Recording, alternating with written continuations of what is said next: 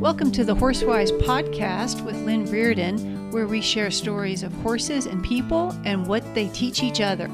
In today's episode, I talk about the phrase, "it depends," and why that applies to almost every question in horsemanship. I hope you enjoy the show and have a wonderful day.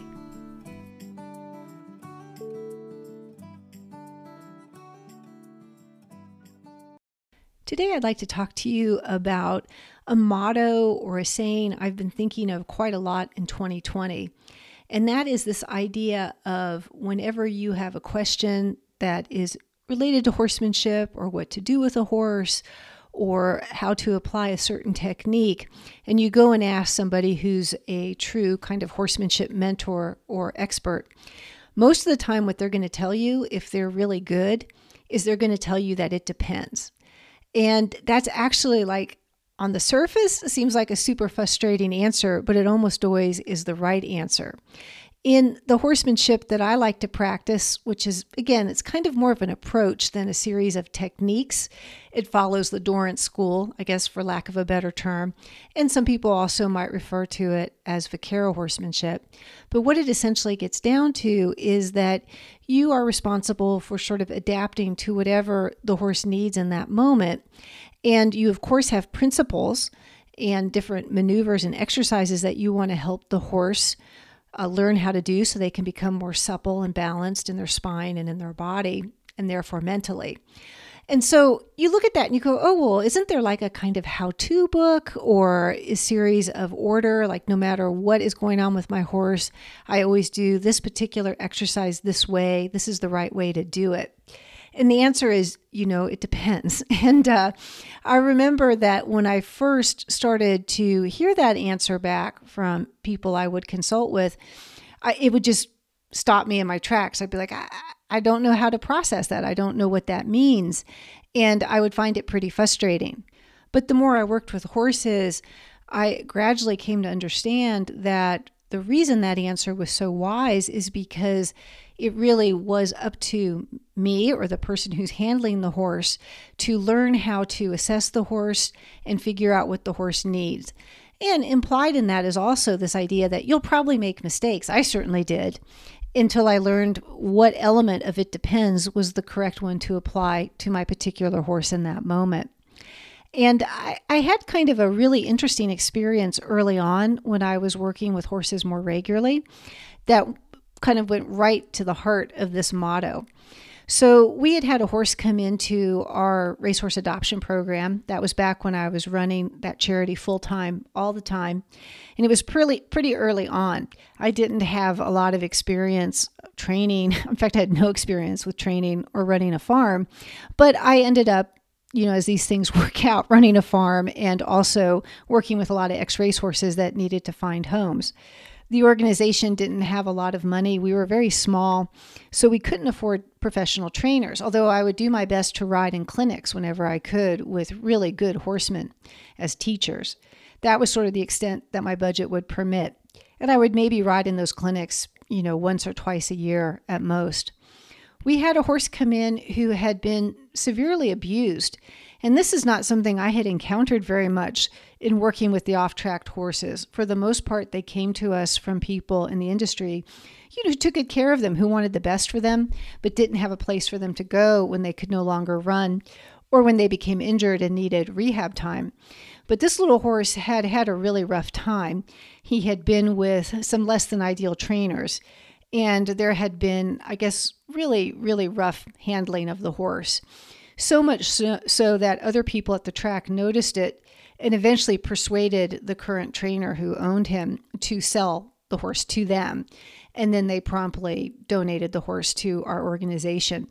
And this horse he was a handsome little horse. He was chestnut with a big star, and his name was Ace. And when he came to me, they were really honest. One of the track pony girls told me that he had been essentially vicious at the track. He had become so defensive that he went on the offensive, so to speak. So he would bite and kick. He was particularly hostile to men. But all of the Gallop girls at the track who worked with him could tell that he was scared, and they really worked hard with him to get him to trust them. And he did. He did eventually come to trust one or two of the Gallop girls and trainers. So when he came to us, I didn't really know what to do with him. So I turned him out into a big pasture with some good herd buddies. We had a couple of permanent horses then who were real steady types, and they helped a lot with the new horses coming in. And I just left him alone for like months. And he steadily gained weight. When he first came, he had that kind of just sort of withdrawn look in his eyes. He didn't really seem like he was fully present. And I found that disturbing. I would rather have a horse maybe being obviously upset than just sort of be unreachable. And it just seemed best to me, with my limited knowledge at that time, to simply turn him out and give him time to just be a horse. So several months passed and he lost that look in his eye. He looked much friendlier. He looked happy. He was enjoying his time out in the pasture. He had gained weight. He fit well into the herd socially. And I began to be very optimistic, and I started to halter him and lead him around the property, and he did super well. And then I was like, okay, I had a big round pen, and usually my process with the horses was, when they were ready, I would take them into the round pen, do some very simple groundwork with them, and then over the course of a few sessions, gradually work up to saddling them and free lunging them. And then at some point, I would do a very simple ride or two on the horses. And so that was my process, and that was safe. That was the safest thing that I had been sort of advised to do, which is that you start very slowly on the ground, you go into an enclosed area, a good round pen, and you slowly work up to the point where you can saddle and free lunge them and then ride them. That's the process. So I was working with this horse. His name was Ace, like I said. And Ace, as soon as we would get to the round pen, even just to lead him in there, he would get extremely tense and very, very anxious and also pushy. Like he would kind of push into me. Again, really being on the defensive, but it turning into more of an offensive behavior and trying his best to stay safe. Even though I was no threat to him, there was just something about that round pen. And I was like, well, I need to just kind of stick to the procedure, right? And this is the safe way to do it, and I'm just going to keep kind of working at it and trying.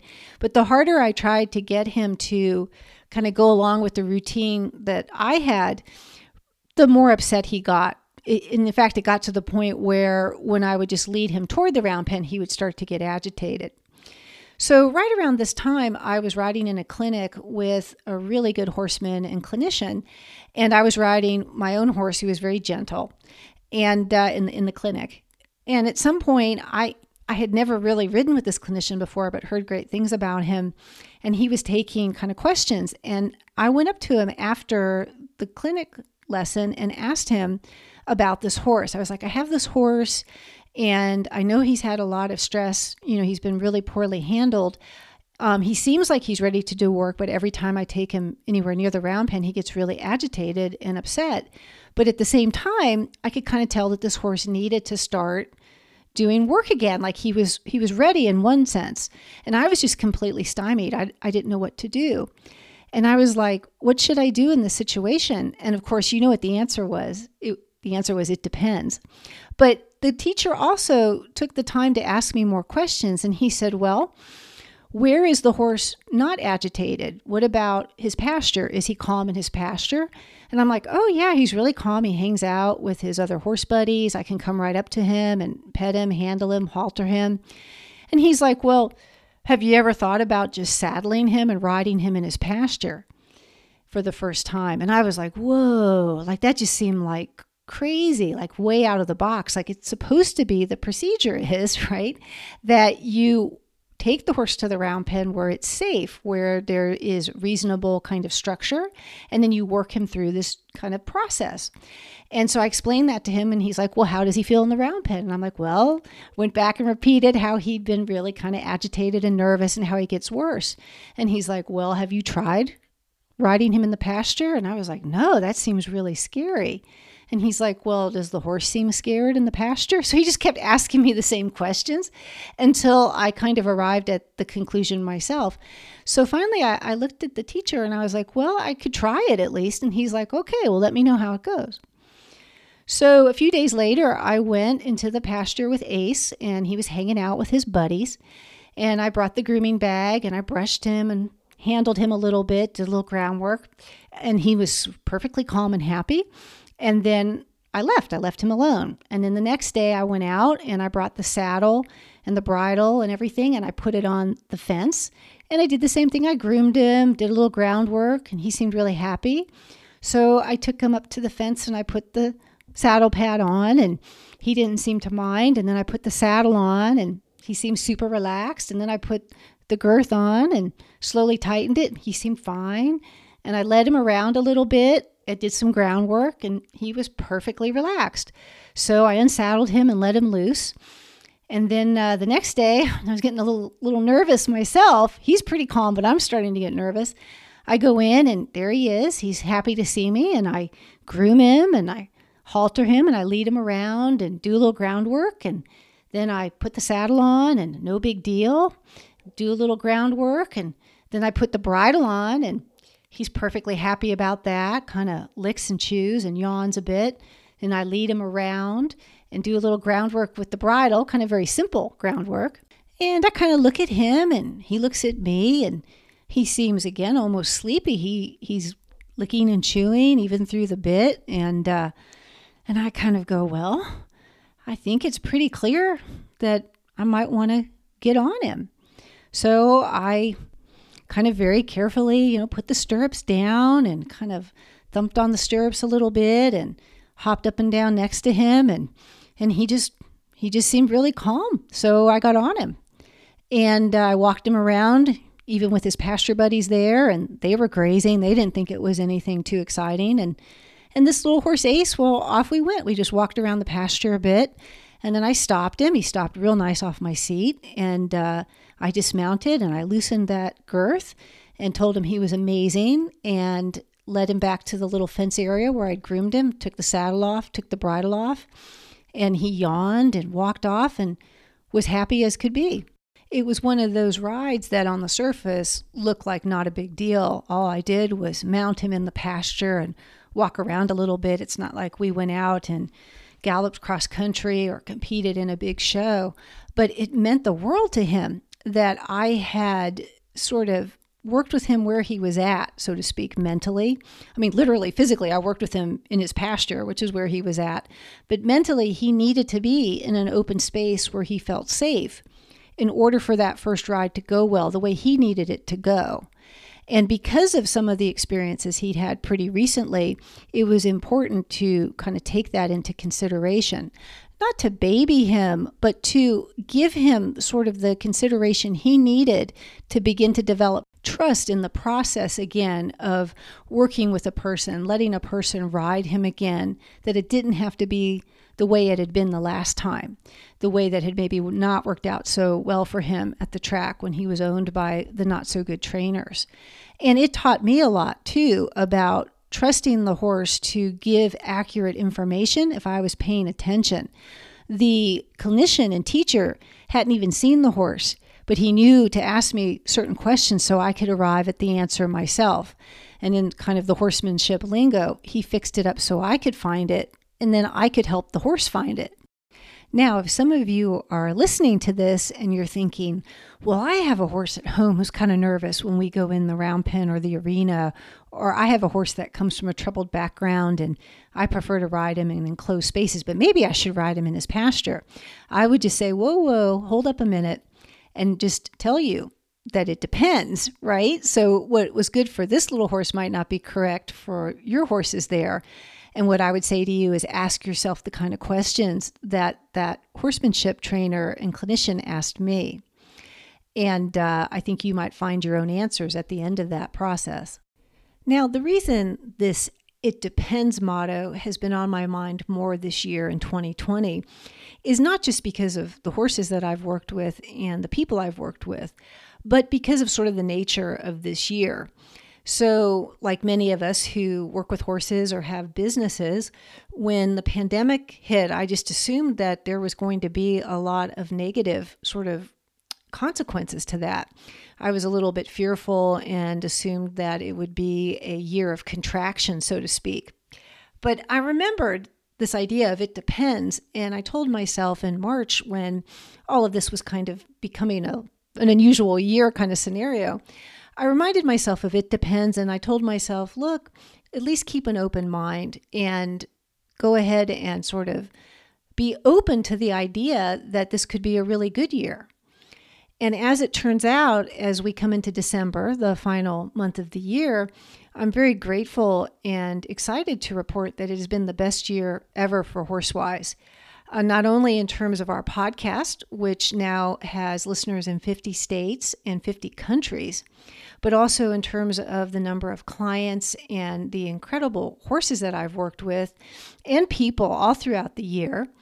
And also, we got our federal trademark. So Horsewise education products and podcasts are now, officially registered trademarks, which is pretty awesome. And most of all, I've had just a lot of wonderful interviews with horsewomen and horsemen who I feel are incredible teachers. And I've been really excited to share that with everyone, as well as learn from them myself. So I just wanted everyone to sort of have this in mind, that as you kind of move forward with your horse or just with your life in general, to kind of keep in mind that it depends and things aren't always going to go the way that you think they are, and that can be actually a really wonderful thing. And if you have a situation with your horse that you're pretty sure involves the answer, it depends, and you're not sure what questions to ask yourself to sort of find out what is actually needed, go ahead and shoot me an email at horsewisecoach@icloud.com, and I'd be glad to give you some questions to think about. Thank you for listening, and as always, I hope you have a wonderful day.